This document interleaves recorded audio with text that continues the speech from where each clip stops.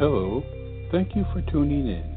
You are listening to the Bringing Inspiration to Earth show. For network or show information, visit biteradio.me or call 843-808-0777. And now, the Bringing Inspiration to Earth show. Good day, everyone, and thank you for joining us for this edition of the Bringing Inspiration to Earth show. Today, my special guest is Dr. Stephanie Mines, and we're going to be talking about her work and her new book called We Are All in Shock, Energy Healing for Traumatic Times. We Are All in Shock provides the tools for reclaiming complete well-being after overwhelming experiences of shock, whether it's caused by the massive sweep of current events, such as the COVID-19 pandemic, or personal catastrophe. Dr. Mines redefines psychological trauma and revolutionizes the concept of self-care by identifying the true cause of anxiety, explaining why it is so prevalent in society today, and how, by recognizing its effect, we can find new stability and healing. We Are All in Shock demystifies energy medicine by presenting accessible tools to help diminish and eliminate the nervous system's habitual responses to overwhelming trauma. Dr. Mines' work combines the skills from Japanese energy healing arts related to acupressure on the energy meridians of the body, with the most contemporary scientific interpretation of how the brain works to offer a clear understanding of neurological behavior. You can find out more by visiting two websites. One is the Terra Approach website, of which Stephanie is the founder, and that is www.terra-approach.org, and we'll be talking about that today.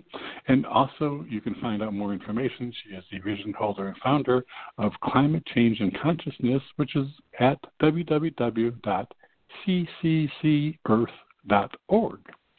So that I'd like to welcome Stephanie to the show. Good day, Stephanie. Good day, Robert. Well, I am happy to have you here because I have a feeling that our conversation today is going to be very useful to listeners, me included. So this is really interesting because we are in such a dynamic period. Now, can you tell us how, what inspired you to write the book, and you obviously didn't have any idea, of the upcoming pandemic, but was that something, that kind of intensive shock kind of foreseen, or is that kind of thing addressed in your book? Thank you. Wonderful question. When I wrote this book, I did not have a premonition of this pandemic. I wrote the book addressing what already appeared to me to be a pandemic of emotional, psychological dysfunction that permeated particularly the U.S., and that I think actually laid the groundwork for what is occurring now and the way our immune systems, specifically in the U.S., are responding to this crisis.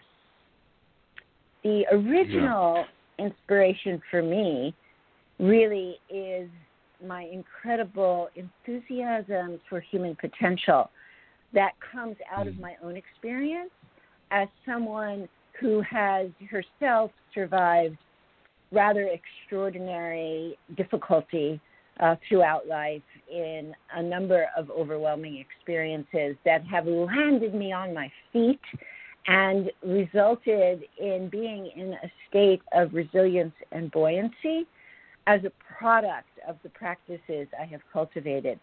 Those practices and the resultant vitality that come from them give me such enthusiasm that I had to reach out and compile my research and my studies in a book.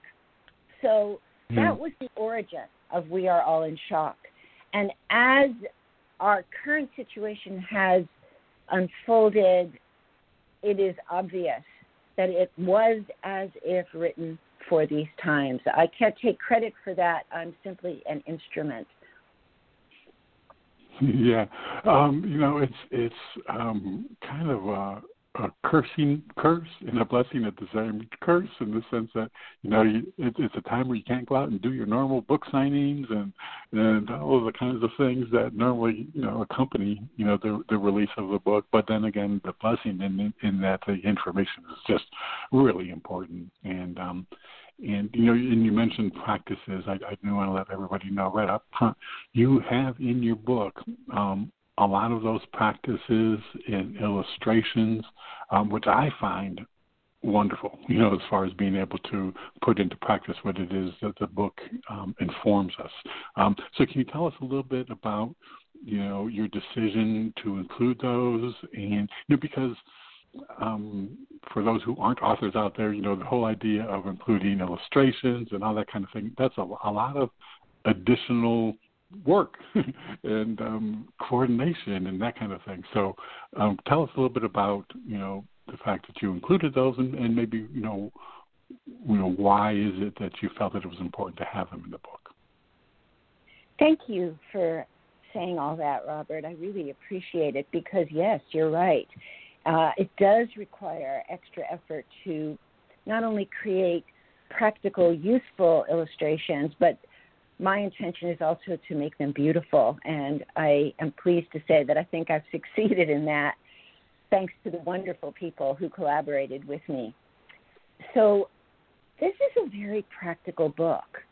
We Are All in Shock could be seen, actually, as a primer for how we can not just survive, but actually evolve in this situation of accelerated and accelerating crisis. And when I created the book, I created it as an educator. So it was really important to me that what it is that I had to offer was successfully communicated clearly to the readers. Mm-hmm.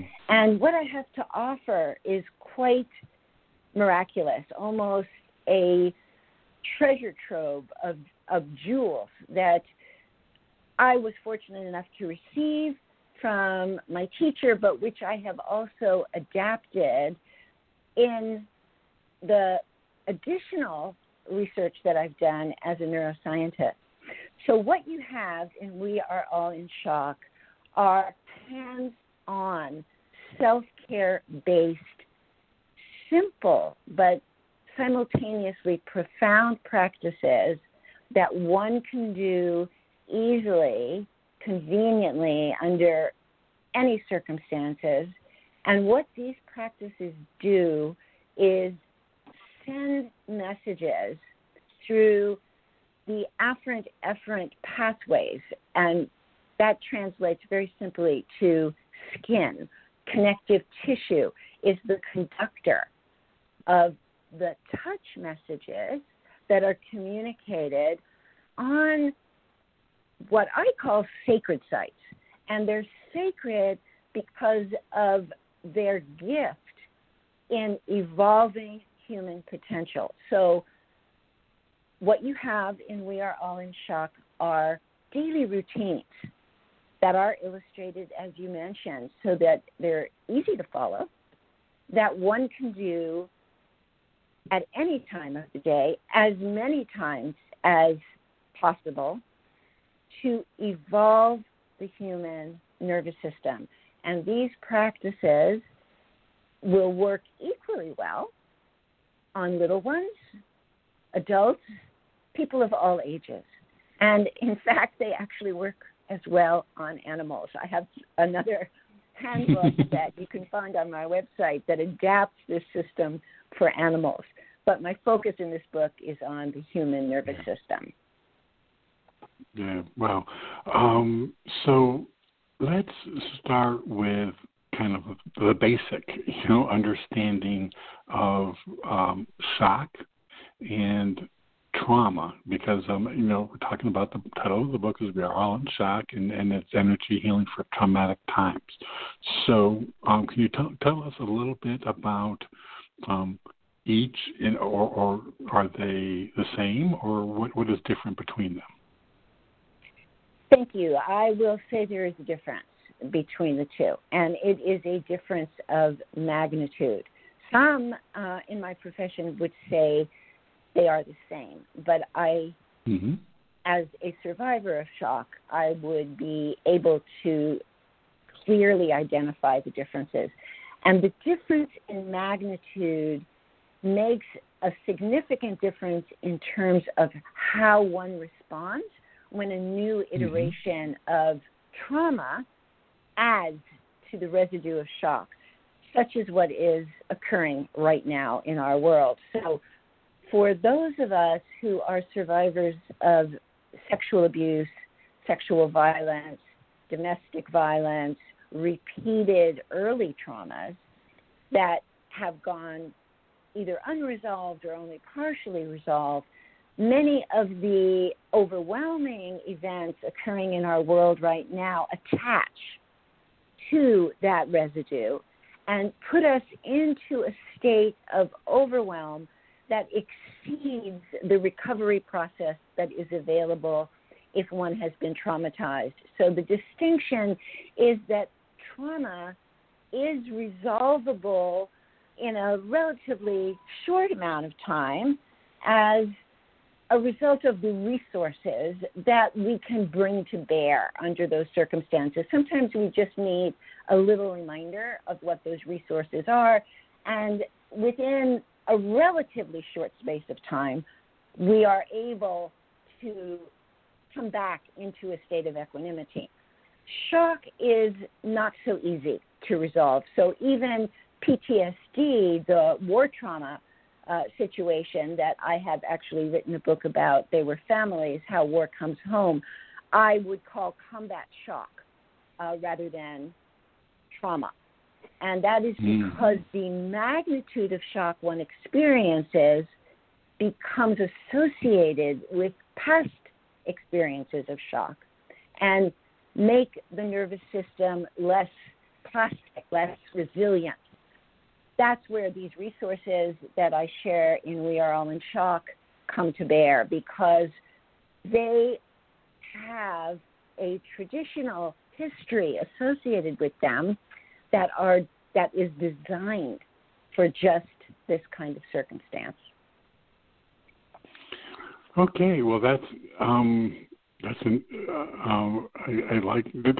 It's an interesting distinction. I've not heard that distinction, but it makes sense, because of the impact to the nervous system, that shock would have, and then trauma add on or contribute or support, that.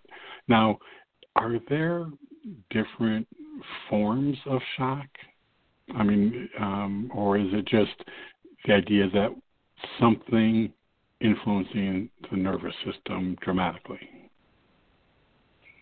So, first of all, let me continue that understanding of shock by adding some information about how human memory works and why shock is differentiated from trauma.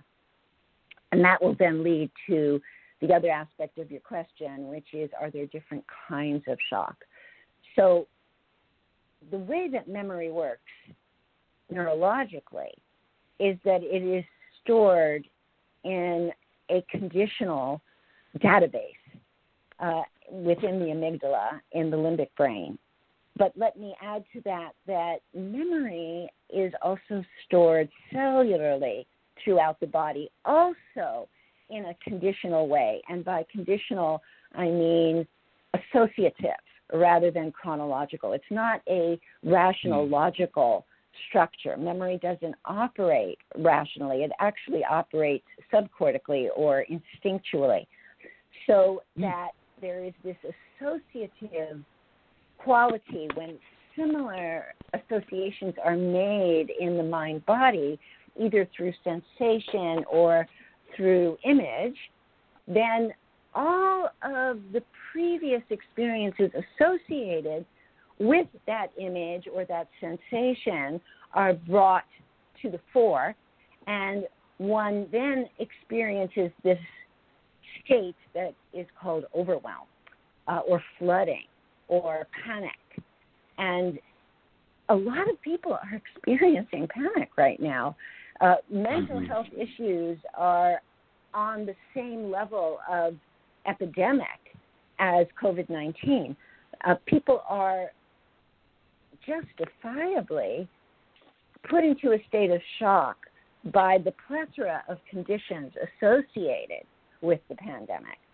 So when we speak of different kinds of shock, I would say the two categories that are especially relevant for me are the categories of direct shock experience, so that is this impact of overload, such as getting a shocking piece of information, having a shocking experience, such as occurs in an accident, that then attaches, as I've described, to our own particular biographies.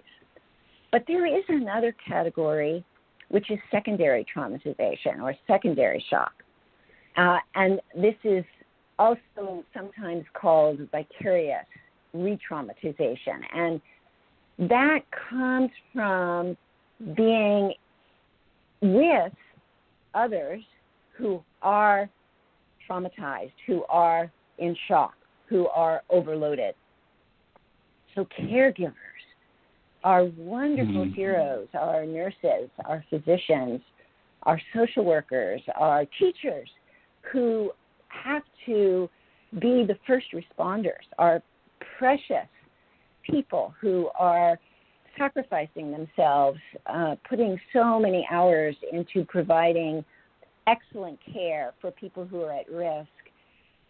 Those individuals likely are also experiencing this other quality of secondary or vicarious shock. And for them, these resources are remarkable.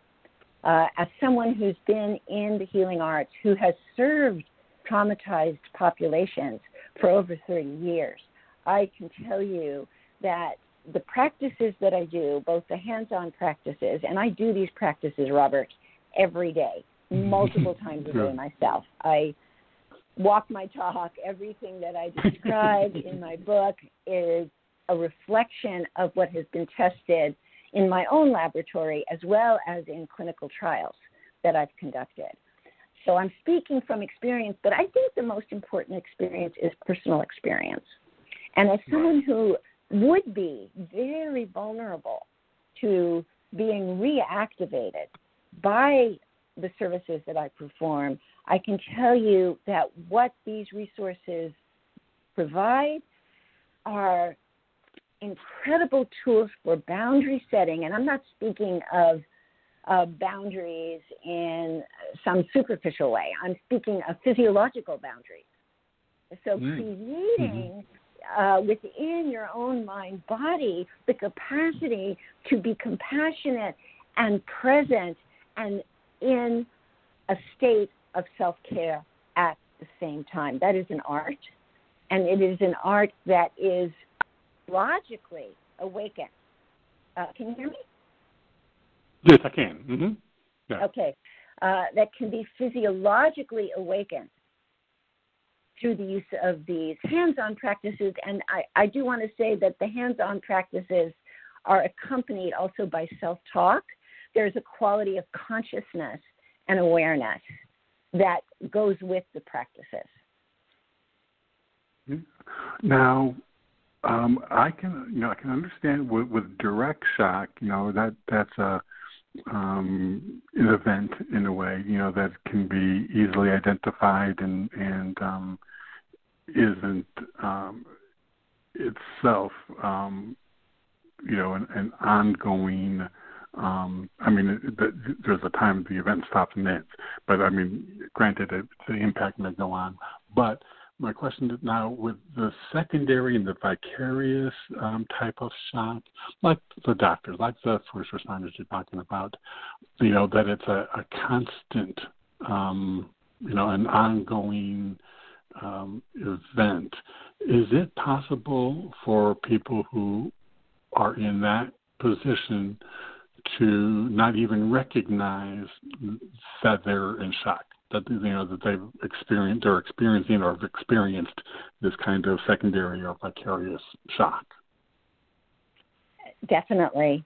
And I would say that is more likely right now, because I think that the secondary experience is almost universal at this point, particularly in the U.S., because of the exposure through media to so many horrific, increasingly horrific events, losses, enormous losses, losses of property, losses of lives, losses of species, losses of lifestyle, and the exposure to the suffering of so many people that is portrayed in detail on our media. And I think it's important for us to be aware that these losses are occurring, but I think we need a way to grieve. We need a way to grieve in a transformative way, and we need a way to access, and here's where this differentiation comes in, and it's what I experience every day, because I am deeply impacted by the suffering in the world that I do not hide from. I do not avoid the truth of what's going on, and I'm very, very sensitive to it.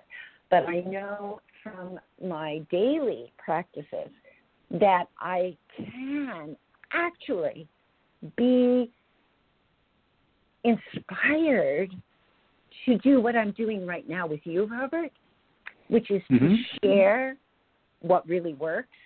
I can be even more profoundly inspired by that magnitude of suffering. So it's being alchemized within me as the product of my practices. I should say, I've been doing these practices for quite some time, and they have a cumulative effect.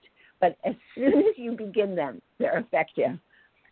So I think it's important, and this is why the reissue of my book with an added appendix of particular hands-on applications for these times means so much to me, because I feel a very strong need as a woman, as a mother, as a grandmother, to be able to provide protective resources for humanity. We need to have a way to protect ourselves from the shocking circumstances that unfortunately are proliferating and that are going to continue in their acceleration due to the nature of climate change and due to the nature of the political turmoil that we're in globally. Yeah. I think there is it's on a path, that we really can't stop. We just kind of really need to manage and work with, and maybe even transform, what that is into better results. Now, this is first of all, I do want to let listeners know that in a few minutes we're going to take a break, and if you want to call in and ask Stephanie any questions, you can call in at 619-789-4359. And if you're listening live in the chat room, if you have any questions, feel free to post them there. This is one of the things that I realized, just as we were talking, when you were talking about, the ways of dealing with it, with this particular deluge of shocking events is that in your book you talk about compassion. You know, it's a vital component of civilization. And as a matter of fact, I think you had. Did you have a Dalai Lama quote in there? I do. Yeah. Yeah. Okay, you do. And is it the one? Love and compassion are necessities, not luxuries. Was that the one, or no? Yeah. Or is that a different one? Okay. No, that's the one. Well. Okay. Now, this is just really odd. Okay, now I remembered reading that, you know, and as a matter of fact, I want to kind of talk about compassion. And this morning, I'm a nature photographer, and I, you know, I try to post a lot of nature pictures on my Facebook page. And so this morning, I had one of a real pretty flower, and anyway, I wanted to have a quote to go along with it. And so I have this.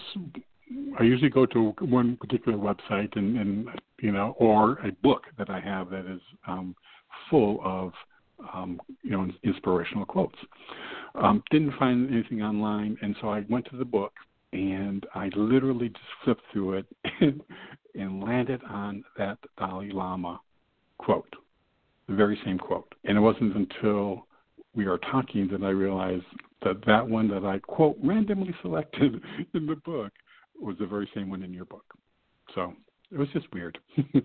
I guess that's, no, that's kind beautiful. of... That's beautiful. And it's actually, you know, I haven't thought of this before, but it's actually a way somebody could use the book. You could just let it open, you know, and see what is illustrated or described on that page, because all of the interventions, all of the statements in We Are All in Shock stand on their own. So, you know, people's lives turn on those moments. You know, someone's life could completely shift because they see that quote along with one of your beautiful images. I have looked at your images, Robert, because one of the things that has happened for me as a result of the transformative energies that are afoot, and I love that you use the word transform, because I believe that's our assignment. We have to take these very difficult conditions that we're all immersed in and transform them for ourselves. That's the human assignment right now. And one of the transformations that's happened for me, and that you with your photographs, are you still there? Yes, I am. Mm-hmm. Yep. Okay. I keep getting these little beeps, so I just want to make sure I'm not losing the connection. Uh-oh. So one of the miraculous evolutions that I've experienced in this transformational interlude of human civilization is a deeper connection with the natural world. And I believe that has evolved out of my practices, out of the resolution of the shock and trauma in my life, solving. Now, that's the path of resolution. It's an ongoing process. But it's as if a veil has been lifted. And that is the veil between human consciousness and the natural world. And I believe your photographs, Robert, help people lift that veil. And it's good work in the name of the evolution of human consciousness. So when I created Climate Change and Consciousness, it was for that evolution, because it is through the evolution of our consciousness that each one of us can know how we are meant to serve in this time. And quite honestly, that's the health that I'm going for in writing this book and in doing programs like this. It's not you know, a selfish motive. It's a motive in the name of the natural world. Yeah, I agree. And of course, now you're chapter 7 in your book, Mother Nature, You and Me, the Seamless Matrix of Life. Of course, drew my attention very quickly. but yes, I really appreciate that effort. I mean, because to me, it just seems that that kind of takes us back to, that grounding and balance and recognition of, mutual support, of everything. So, but we're going to take a quick break. We're already halfway through the show. Again, people, if you want to ask questions, call in 619-789-4359. And then when we come back from break, Stephanie, I want to kind of now explore that aspect, the compassion aspect of the process, and then maybe even get into some of the 10 steps for resolving shock. Okay? Thank you. Okay, great. Everyone stay tuned. We'll be right back after this brief break. Hello, this is Robert Sharp. I want to thank you for joining us and hope that you are enjoying today's show. Just a reminder that we have a wealth of information and resources available on our website, biteradio.me. There is a calendar of upcoming shows along with an archive link that will give you access to more than 1,400 shows we have had over the past 9 years. Also on the site is a link to the products and services we provide: books, photography, a wellness store, and self-publishing assistance. Our show is a free podcast on iTunes, Blog Talk Radio, iHeartRadio, and TuneIn. And you can subscribe for free on any of those platforms by using the links on our website homepage. We are on many social media platforms, Facebook, Twitter, LinkedIn, etc., and we also have buttons to those platforms at the top of our homepage. Our website, biteradio.me, has much for you to explore and enjoy. I also very much appreciate you supporting our guests, and especially today's guest. And now, back to the show.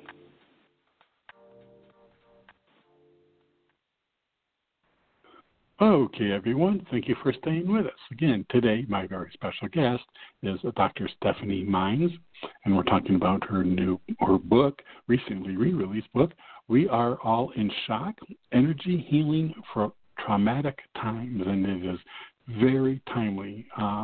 You can find out more by visiting two of Stephanie's websites. One of them is regarding the Terra approach, and we can talk a little bit about that. But that website is www.terra-approach.org. And she's also the vision holder and founder of Climate Change and Consciousness, which is www.cccearth.org. Okay, with that, we're back, Stephanie. Hi. Okay, great. During the break, we talked, and you graciously offered to walk through a couple different exercises or practices that people can use starting right now. So what we'll do is we'll go ahead and talk about one of them right now, and then we'll go into talking about compassion and about resolving shock, and then we'll close the show with another. So thank you for doing that. And what one would you like to talk our listeners through? Well, I would like to pick up on your reference to compassion, Robert, because you are so right that compassion, self-compassion, as well as compassion for the suffering in the world right now, is actually a neurohormonal experience that can be cultivated. So mothers who are listening know that through the process of bearing, delivering, nursing a child, there is a fluid hormonal state that we enter that creates enormous empathy for the child that we are caring for. And often that will make us sacrifice our own personal well-being because of the degree of compassion and empathy that we have for this vulnerable being.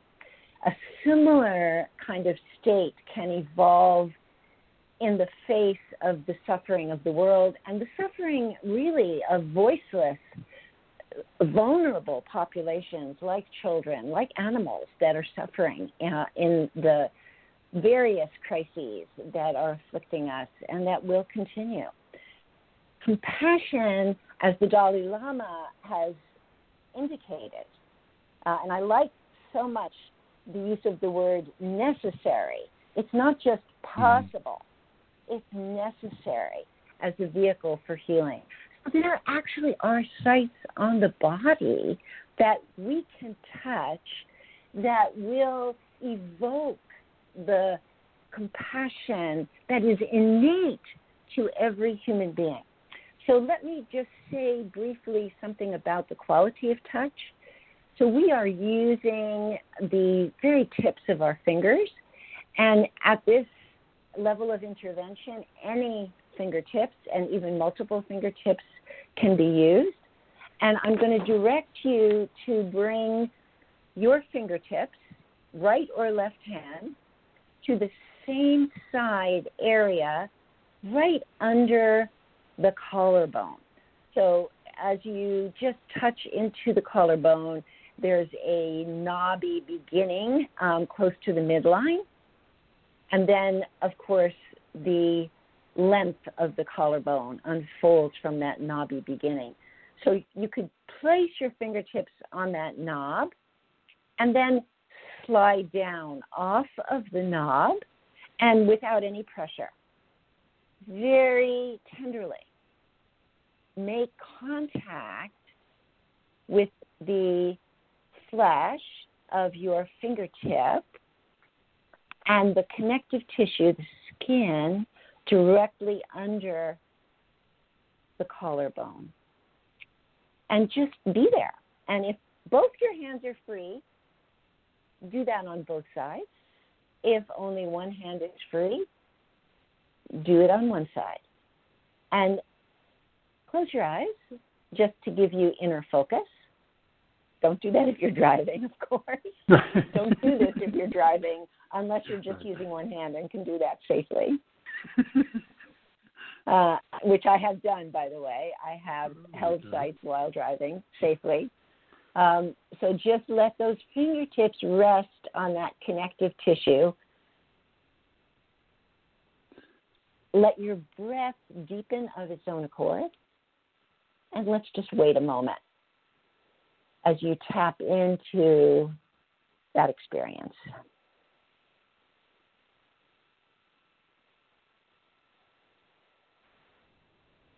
And notice, you can hear it in my voice. My voice has dropped down. I'm so excited to be talking with you, Robert. And that kind of elevated my nervous system, and now it's dropped down. And this site has many names. One of the names I've given it is the wings of the heart. So very gently, just through this contact with self, the heart opens. And for some, this is subtle. For others, it could be quite significant. And compassion has a road in to your mind body. Can be done anywhere, anytime. It's a good pause if you're feeling frustrated, anxious, angry. Open the wings of your heart and see how things change as a new option for feeling and expression presents itself. And that's the outcome of these practices. A living miracle. You know,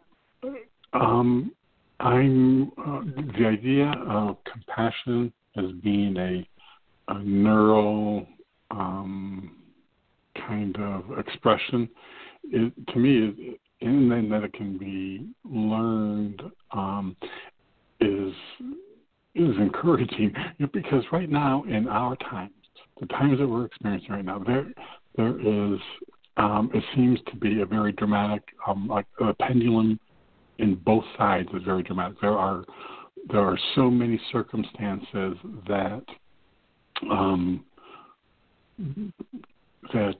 kind of bring forth, that compassion.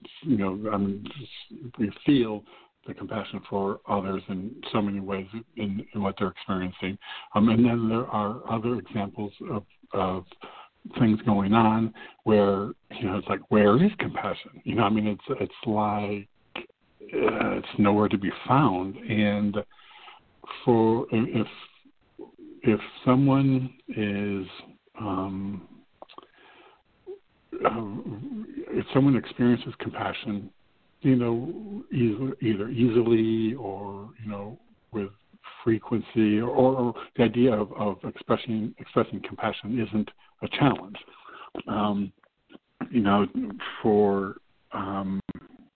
To me, I'm kind of one of those. It's like there's like almost some, in many cases there's an immediate attachment to the heart center, and so when I see people acting or behaving or doing things that are contrary to that, I can't understand it. Now, realizing that now there is, there's the idea that there's a neural connection, kind of helps my understanding of maybe why some people are less compassionate than others.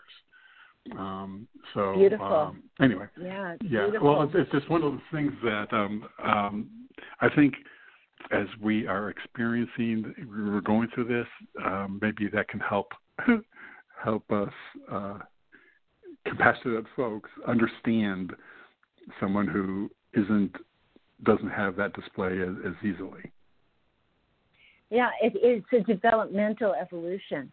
If someone is not exhibiting compassion and, in fact, goes to the opposite extreme and appears to be cruel, manipulative, destructive, self-serving, and we have this response that you've described, Robert, of, I just don't understand how someone can be that way.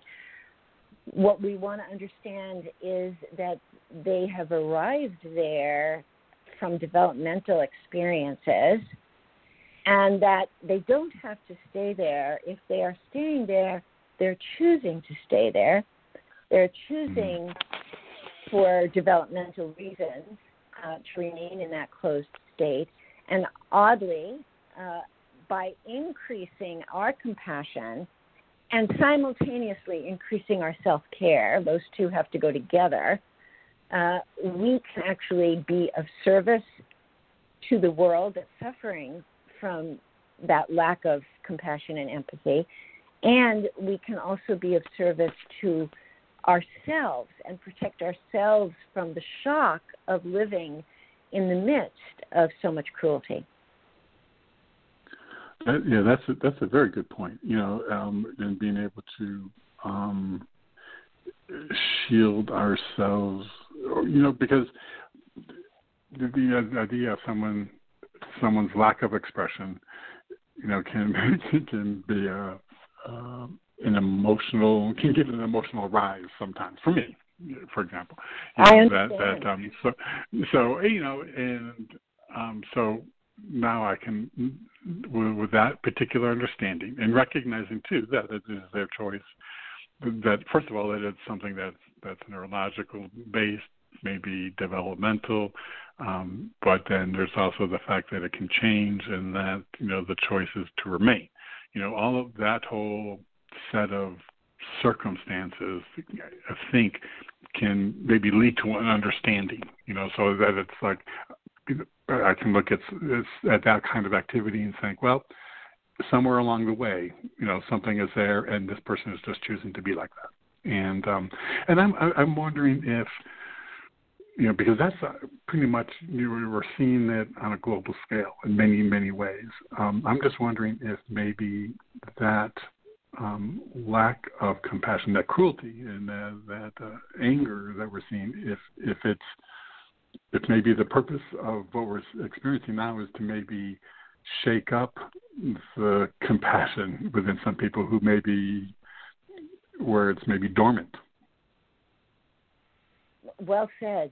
I believe that could be correct. And the capacity to enhance one's compassion as a tool, actually, is a very practical tool for making it through this time, as a way to actually transform, to use your word, transform these conditions by increasing our compassion. That is doable. And the practices in We Are All in Shock will get you there. And there is, I want to be clear about this, there is some discipline involved in using these practices. They're not magical fix-it, cheer once, and then everything is all right. Boom. There is a discipline here. There is right. A relationship that one develops to oneself that comes with these practices. That relationship is very positive. I mean, you begin to have an entirely new, evolved relationship with yourself, and you have to want that. You have to see the benefit of that. So this book is really for those people who care that much about either themselves or their family members, their children, or if you're a healthcare provider, those that you serve, that you're willing to go an extra mile to have some additional discipline. You know, I treat myself with these hands-on practices, you know, first thing in the morning, multiple times during the day. And the self-talk, the awareness, the consciousness is my constant companion. And there are guidelines to help us refine that relationship to ourselves, which, just like what you were articulating about having this sense of developmental difficulties that led to the absence of compassion, being able to cultivate that kind of awareness begins to develop and increase as we evolve personally. Yeah, but a couple of in your book you have 10 steps to resolving shock, and one of the things I want to talk just about a few of them. We don't have to go through all 10, but I want to talk about a few of them because I want the listeners to understand that, first of all, that it can be resolved. That shock can be resolved and transform ourselves and our lives because of that, but also that just to give them an idea of what some of them are. Now, one of them is establishing a strong relationship with your body, as you were just talking. Another one we really kind of start with is just identifying the lesson in the overwhelming experience. I guess that's like step one, wouldn't it be? I mean, literally in the 10 steps, but I mean, in the whole process, it would seem that would be the start at the beginning kind of thing. That actually is that first step by the lesson in the overwhelming experience. I probably should have made the 10th step because it's the most difficult one, actually. Oh, okay. Because the lesson in the overwhelming experience may not come clear for a while. So, as an example, I'm a survivor, Robert, of sexual abuse within my family. And it took quite a while for the lesson of that overwhelming experience, the many lessons of that overwhelming experience to become clear to me. It continues to become clear.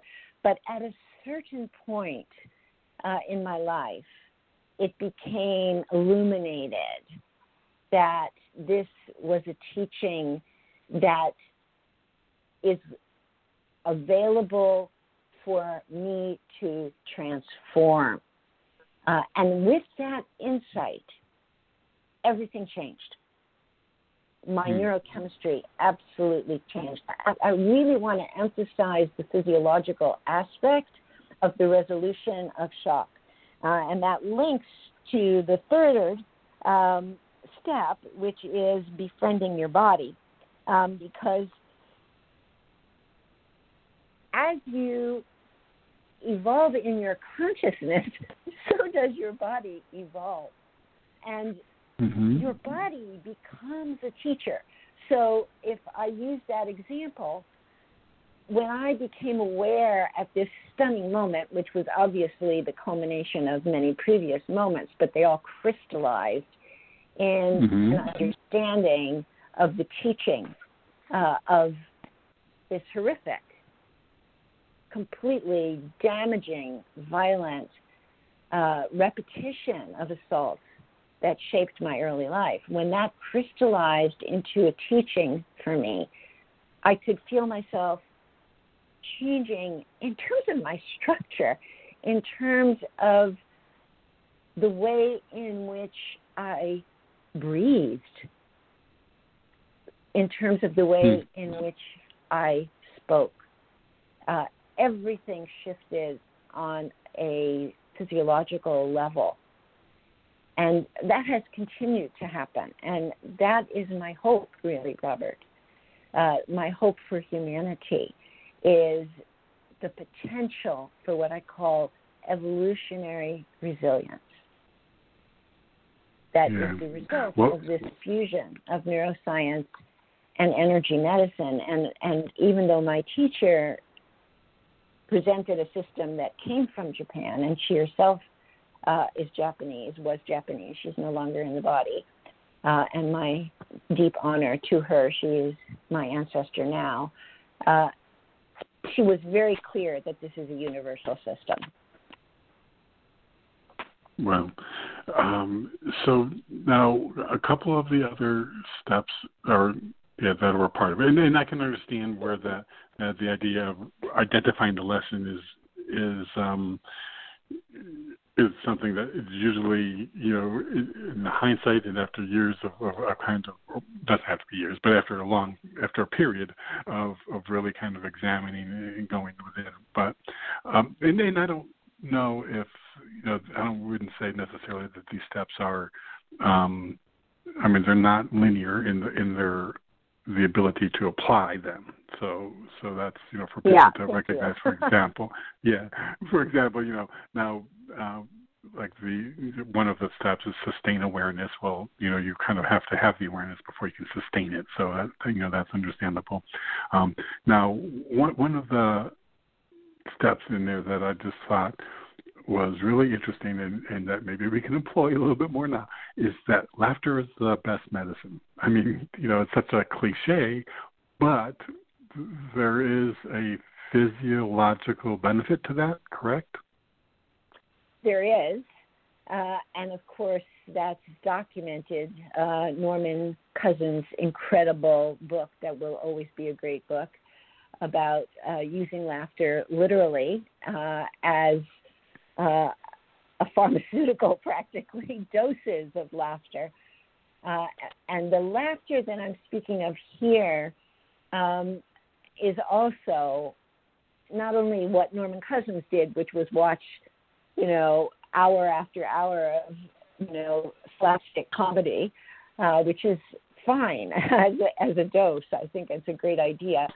But it's also the ability to laugh at yourself and to laugh at the miracle of life, just to laugh as a joyful expression of life's incredible mysteries. And, it's like being able, for instance, to find humor and even adorableness in somebody who previously you might have detested, or who you thought of as an enemy.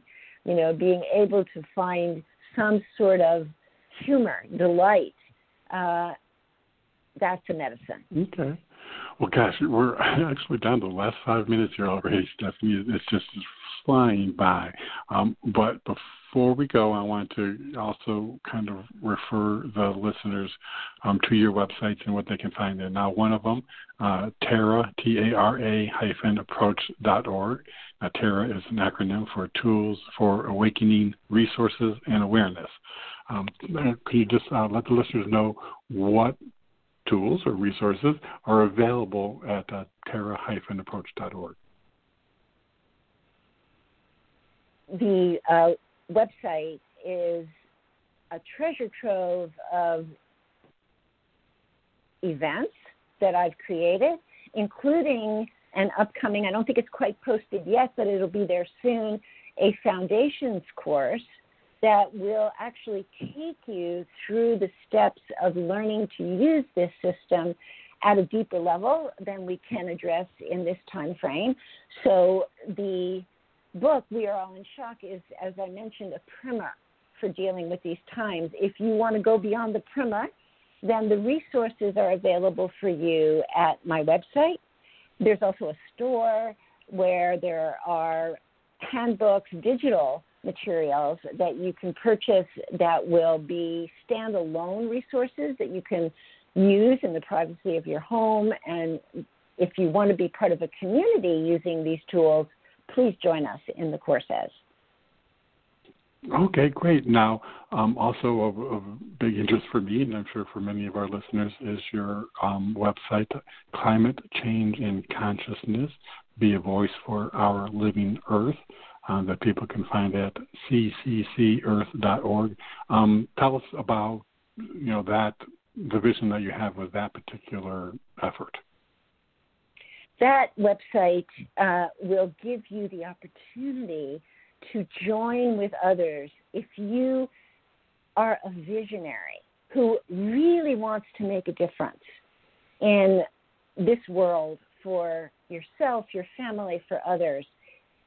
You will find the support, the mentorship, the collegial relationships, and the practical tools to move from just thinking about it and dreaming about it to actually making it happen.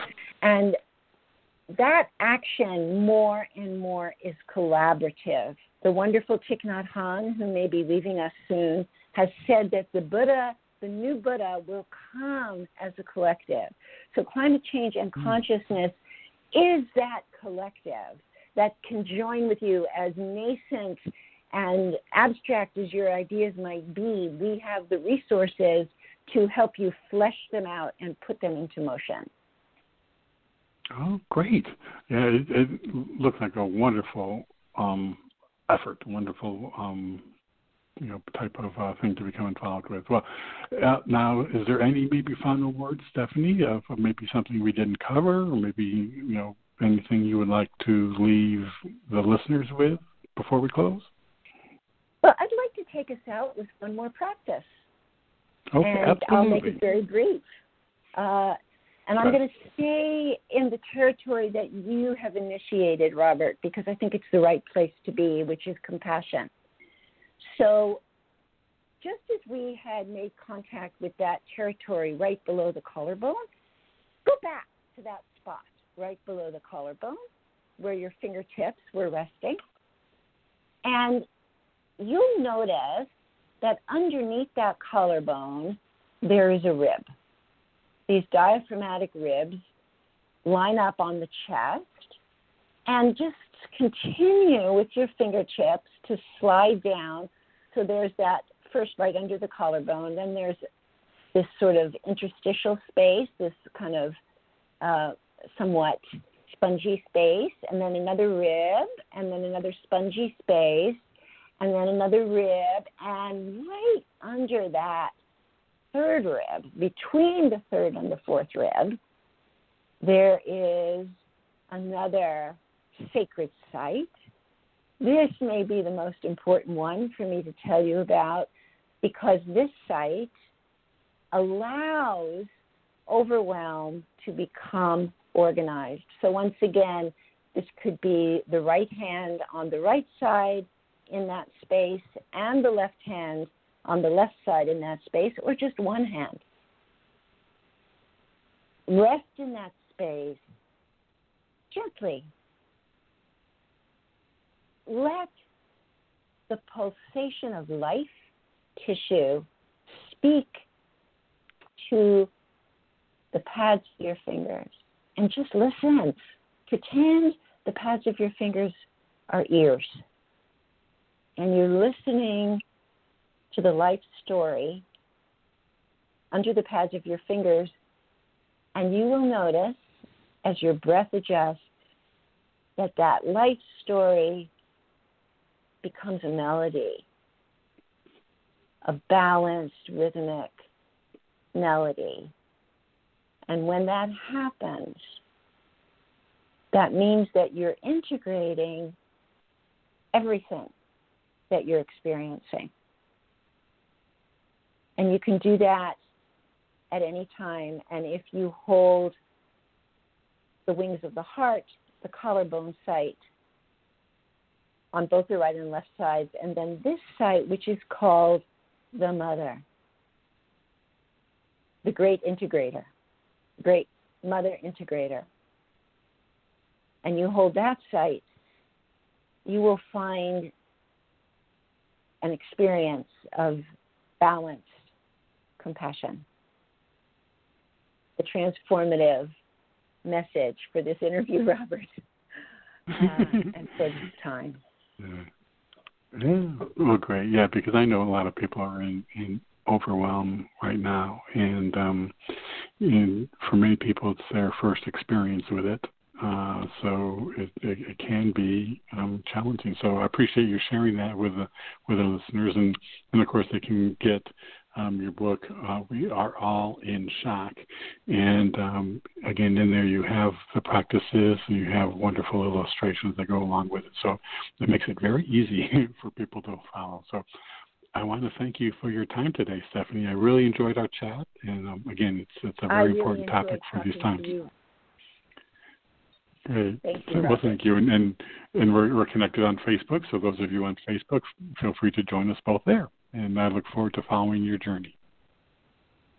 And igualmente, the same with me. Thank you, Robert. Okay. Good. You're very welcome. Again, everyone, today our very special guest has been Dr. Stephanie Mines. We've been talking about her new book, We Are All in Shock, Energy Healing for Traumatic Times. And again, you can find out more by visiting her website, www.terra-approach.org. and www.cccearth.org is the website for the Climate Change and Consciousness. And of course, our book is available at Amazon.com and all other leading bookstores. So everyone, I want to thank you for joining us for this edition of the Bringing Inspiration to Earth show. And until we meet again, thank you for tuning in. You've been listening to the Bringing Inspiration to Earth show. Remember, our show is available as a free podcast from Blog Talk Radio, iTunes, TuneIn, and iHeartRadio. To follow our show, visit our homepage at biteradio.me and select the platform you use most. You can also find us on Facebook, Instagram, and Twitter at BiteRadioMe. Until we meet again, remember to be a bright light by bringing inspiration to your world and to the lives of those you touch.